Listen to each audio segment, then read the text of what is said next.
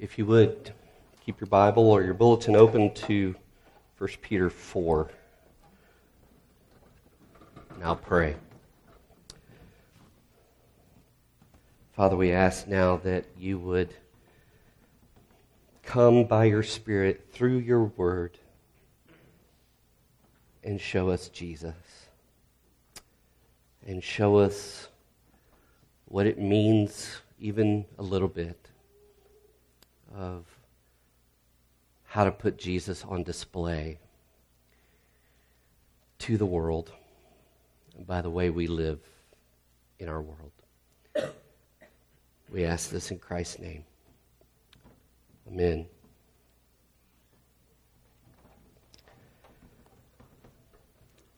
It's strange that, well, not so strange, that I had planned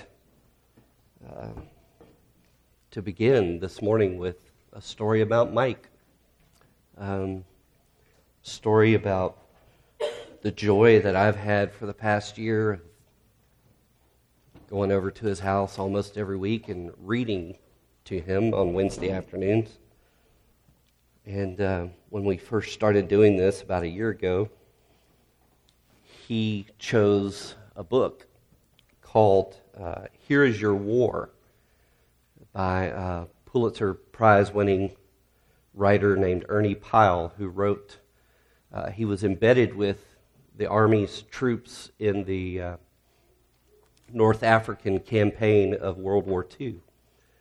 And Mike, being an Army man himself, Mike and Mary Ann coming from Army families, Mike's dad fought in World War II, not in North Africa, but he was there. And so Mike wanted to hear these stories that Ernie had written. Ernie would interview what they called G.I. Joe, the common soldier.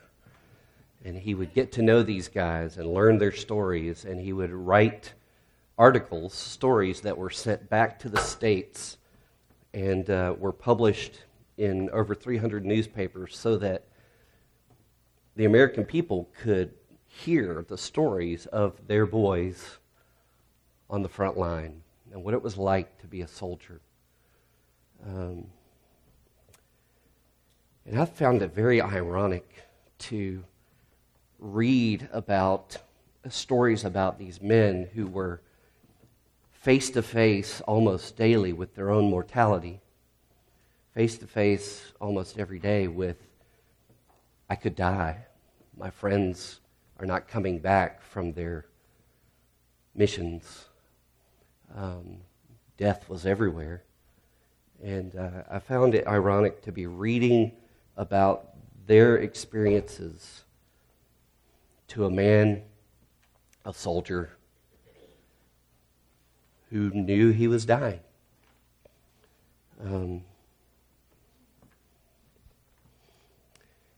And what Mike and I noticed as we read these stories is how focused these men were, how facing your own mortality and being in a battle in which you could quickly and easily lose your life sharpens your focus, rearranges your priorities. These men talked about how they didn't need much. They didn't need money, really. The Army would pay them, but they had nowhere to spend it in the desert in North Africa. Things just came into sharp focus and priorities aligned themselves. And I thought about that. Yes, that's what facing your mortality does. And here I was reading these stories to a man who knew it was coming. And in my conversations with Mike at first, until he got to where he couldn't communicate with me, but Mary Ann would tell me some of the things that they had talked about that he was communicating to her. He was a focused man before all this, but his focus in his last days was, he told Mary Ann, I just want to be faithful with the time I have left. I just want to be faithful with the time I have left. That was said by a man who couldn't move, who couldn't talk.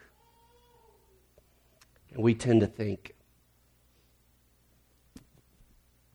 what can you do with the time you have left? But I'll have you know that Mike Herzog was doing things in that chair. Not with his hands, not with his voice, once he lost that ability. But his heart was loving and serving. His eyes loved and served me every time I saw him. And I know that many of you know that more than I do. And this is what Peter is urging us to do. He's saying to Mountain Fellowship, be faithful with the time you have left. The end of all things is at hand. Therefore, be self-controlled and sober-minded. Let your mind focus. Let your priorities be put in order. Peter was writing to people who lived in Asia Minor, Christians who lived in Asia Minor, but in Jerusalem, where it all started, they didn't know they were 5 or 6 years away from the destruction of the temple by the Romans when Peter wrote this letter. And who knew what that, and that was something that Jesus had predicted to his 12, the destruction of the temple. It was coming soon. And so Peter knew that there was something coming soon. And who knew whether the destruction of the temple in Jerusalem would impact, obviously, not only the Jewish people, but also Christians throughout the world. Who knew whether the Roman Empire was going to start to crack down on this little sect of Judaism, they thought, called Christianity. So Peter knew that in that sense, the end of all things was at hand. But all of the apostles in their writings characterized this time between the resurrection of Jesus and the return of Jesus one day. They called it the last days. Don't think left behind Armageddon time. From the time Jesus rose from the dead until the time he comes back again, we are in the last days. And so the end of all things is at hand. And for us, we're even closer, 2,000 years closer than the ones who originally read this letter from Peter. And in our culture, where we're so afraid to talk about death, where we like to sanitize it and let's push it out of our house and into some other place, Peter is asking us, what would it look like for us to be a church that lives like we know that time is running out? The end of all things is at hand, he says. Therefore, be self-controlled and sober-minded. For what? What am I to do? For the sake of, he says, your prayers, for the sake of loving one another, and for the sake of serving one another. I just briefly want to think about these together and then think about why this matters this week.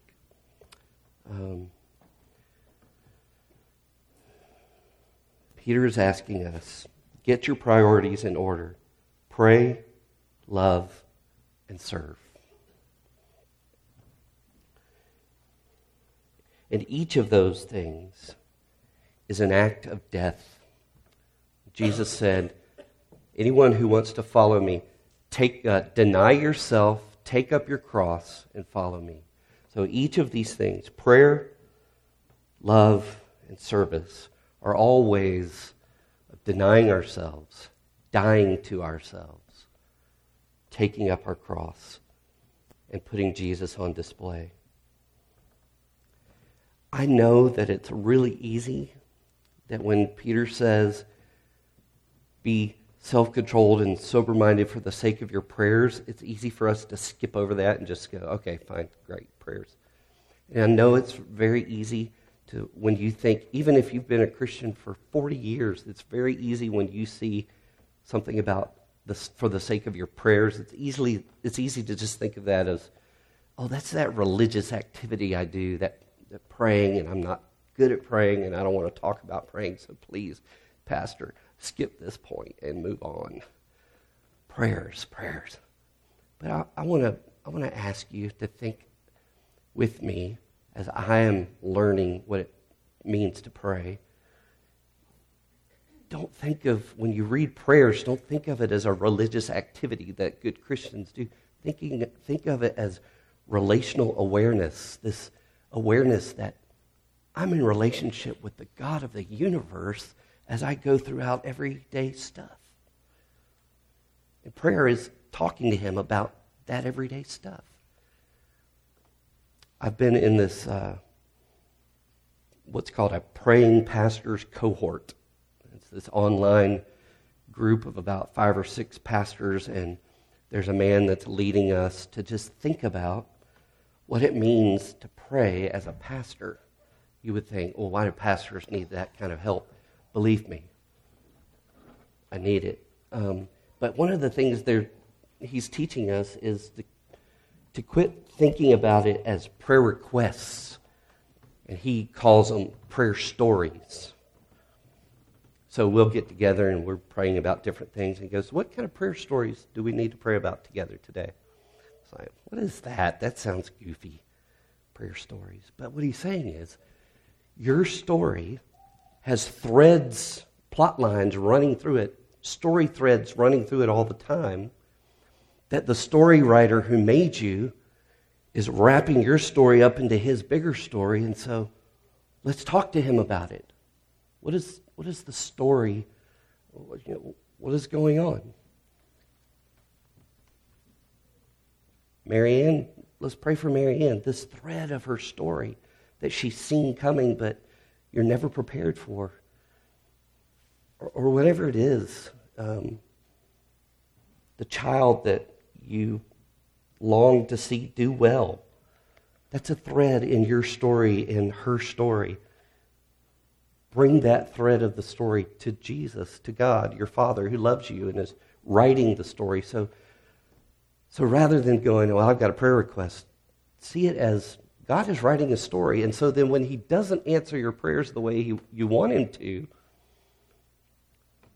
you can talk to him about it. You say, okay, you didn't do what I asked. I don't see you do. So where are you going with this story, Father? Where are we going? What are you doing? What are you writing?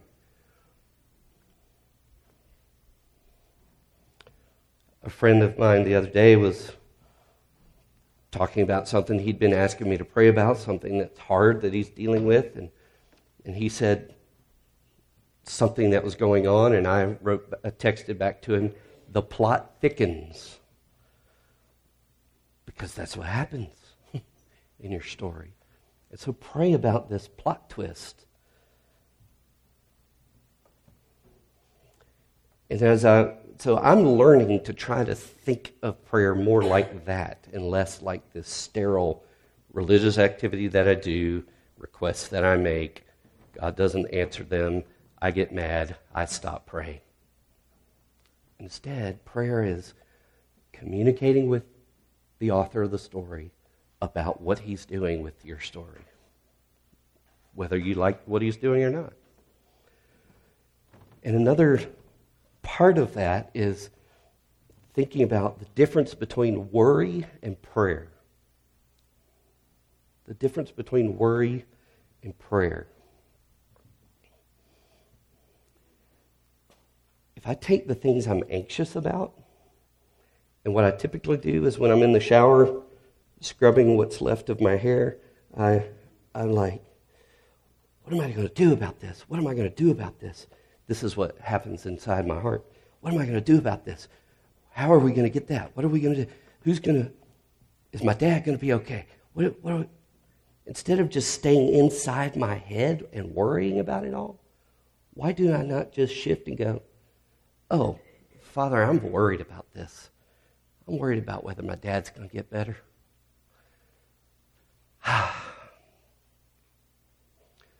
See how easy it is to just shift from worry to prayer? All you're doing is acknowledging the relationship you have. It's a relational awareness that God is involved in the details of your life. And even if he's not involved the way you want him to, tell him. If you're anxious about it, turn it from worry to prayer. That's why Paul said, do not be anxious about anything, but in everything, by prayer and supplication, let your requests be made known to God. He's your daddy. Pester him about it, like your kids do you. You know the interesting thing about that verse in Philippians? Do not be anxious about anything, but in prayer and supplication, let your requests be made known to God. You know what it says right before that? The Lord is at hand. He's right there. So why not just talk about him? So Peter says, listen, the end of all things is near. The Lord is at hand. Would you engage him in prayer about the life he's given you to live until the end? Would you involve him? Which is kind of funny to say. How do you involve God in what he is involved in? You just acknowledge that he's involved in it. And to do that means you're going to have to die to yourself. You're going to have to die to what it looks like for you to walk down the street mumbling to someone who's not there. You're going to have to die to your own self-will when you say, not my will, but yours. And then he says love. Love. What does love do? Verse 8 says, love covers a multitude of sins. Peter is not saying that you should excuse the sins of others or enable the sins of others. This is not what he's talking about. He's actually quoting Proverbs 10:12 that Richard read earlier, which says, hatred stirs up strife, but love covers all offenses. What Peter is saying is that he understands that this external pressure that these Christians are feeling from the persecution and the strangeness of being exiles, this external pressure that they're feeling is revealing internal cracks in their community. And so, as they're going through what they're going through together as a church, relationally, the weaknesses between them start to come up to surface. The pressure is revealing the weaknesses among them. And there's some relational strife going on. And Peter's saying, the end is at hand. The end is near. Stay together. Forgive one another. Let your love for one another cover all the multitude of little sins that you get all worried and bent out of shape about. It's not excusing sin or enabling sin. It's saying, I'm going to give you grace to be a sinner because I'm one too. And show hospitality to one another without grumbling, he says. Hospitality is a heart of welcome, of welcoming these weird people that are part of your church family.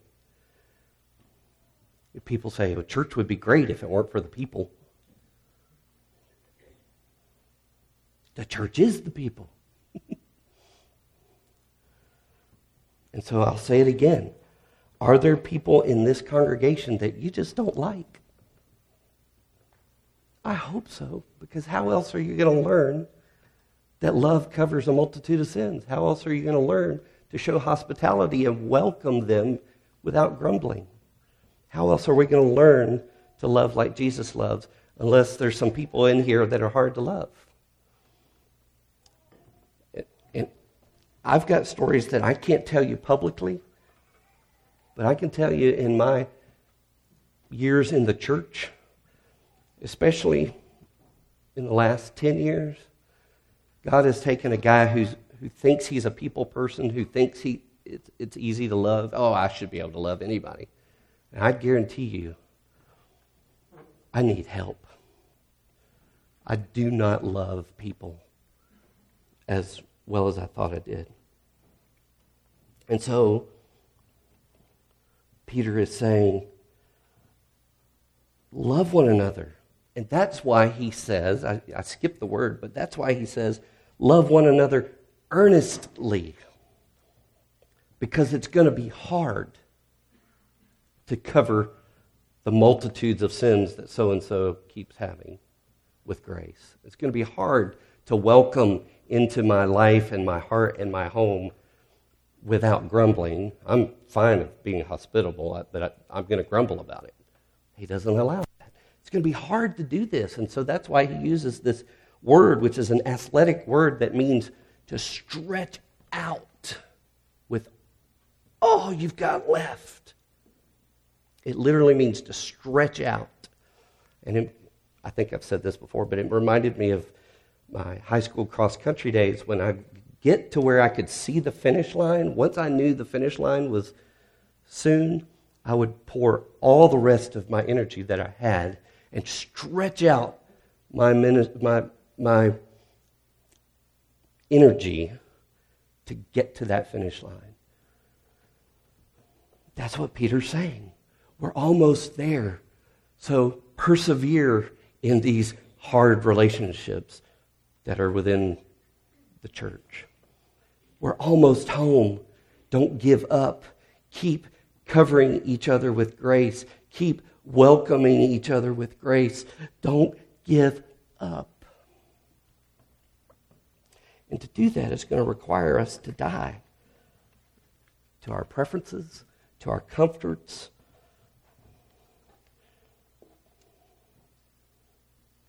And then he says, serve. As each one has received a gift, use it to serve one another as good stewards of God's varied grace. Whoever speaks as one who speaks oracles of God, whoever serves as one who serves by the strength that God supplies, in order that in everything God may be glorified through Jesus Christ. So he says, you're stewards of grace. A steward was a household manager who was, the owner gave that person the resources to take care of the household. Jesus has stewarded us with his grace. You have received grace, now give it. Give it away. Give it away. And guess what? You're not going to run out if you keep giving it away. It's like those loaves and fishes.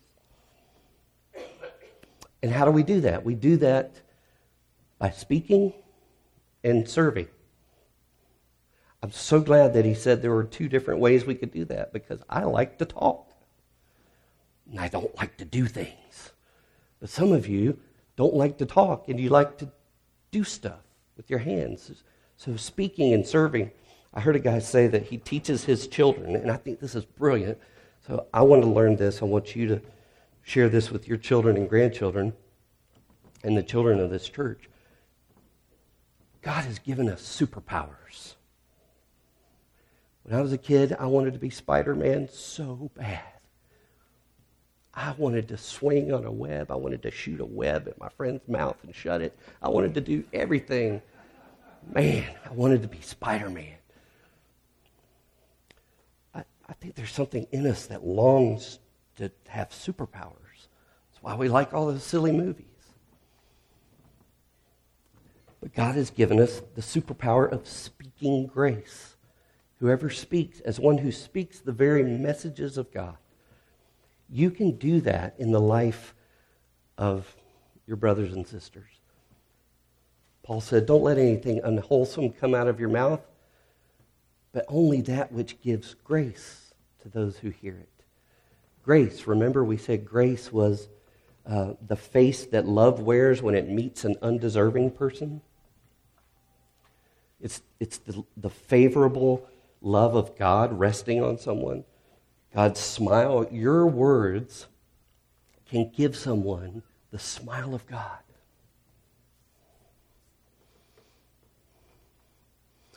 Your silence can save someone from, I'll say this, my silence could save someone from my foolishness. So words are a superpower. Speak the messages of God. Speak to someone's fear and say, you have a Father who loves you. You have a friend who's with you.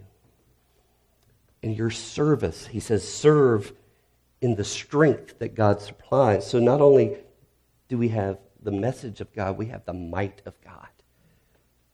And you can give grace to someone just by the way you do something for them. It's amazing. It's amazing. But in order to do that, we're going to have to die to our self-service and our self-promotion.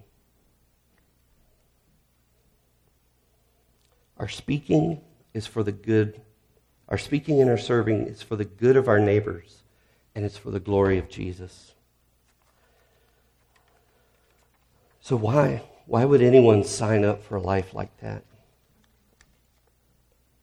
Why would Mike, when he knew he was at the end of his life, why would he not just go, why don't you all just serve me, thank you? Can't you see I'm dying here? Why instead did this man say, no, I want to be faithful with the time I have, with whatever strength I have, whatever abilities I have? Why is his wife someone who, first of all, would be the first to tell you that she doesn't do this, but they do this? Why would you want that kind of life? Why wouldn't you just want to take care of yourself? Because they are loved. Because they know what it means to be loved by a Savior who prayed for them, who loved them, who served them, who rescued them from their selfishness, who rescued them from a life that's wasted on me, me, me. That's what this Holy Week is about. Jesus rode into town, and if you read the story, and I invite you to do that this week, read again the story of this week. And notice that Jesus prays. He's communicating with his Father constantly as he's carrying out the story that God has written for his life. He loves.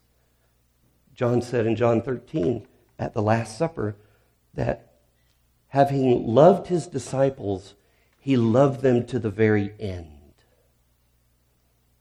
And my friend T.M. Moore says, he loved them to the end of his patience. He loved them to the end of his strength. He loved them to the end of his life. He did that for you. And he served. Jesus said, I didn't come here to be served. I came to serve and to give my life as a ransom for many, many self-focused, me-first people.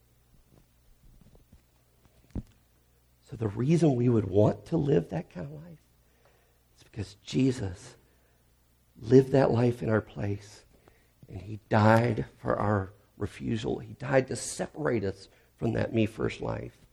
He died to renew us into a life that prays and serves and loves because it makes people see him. It makes people say, that looks like something different. That looks like, that smells like Jesus. And I want him. Father, would you do that in this church? You are doing that in this church. But would you continue to do that in us? Not to pray and love and serve because we're trying to get you to love us, but to pray and to love and serve because you do love us. And you're renewing us to become praying, loving, serving people. And that's who we're made to be. It's freedom. It's joy. There's no greater adventure than to live that kind of life, because that's the life you made us to live. That's the life you redeemed us to live, Jesus. So would you do that in us, even as we think about our friends Mike and Mary Ann and see how you've done that in them, and you continue to. And now we ask that at this table, we would not only hear how much you love us, but we would touch and taste and smell and see how much you love us. In Christ's name we pray. Amen.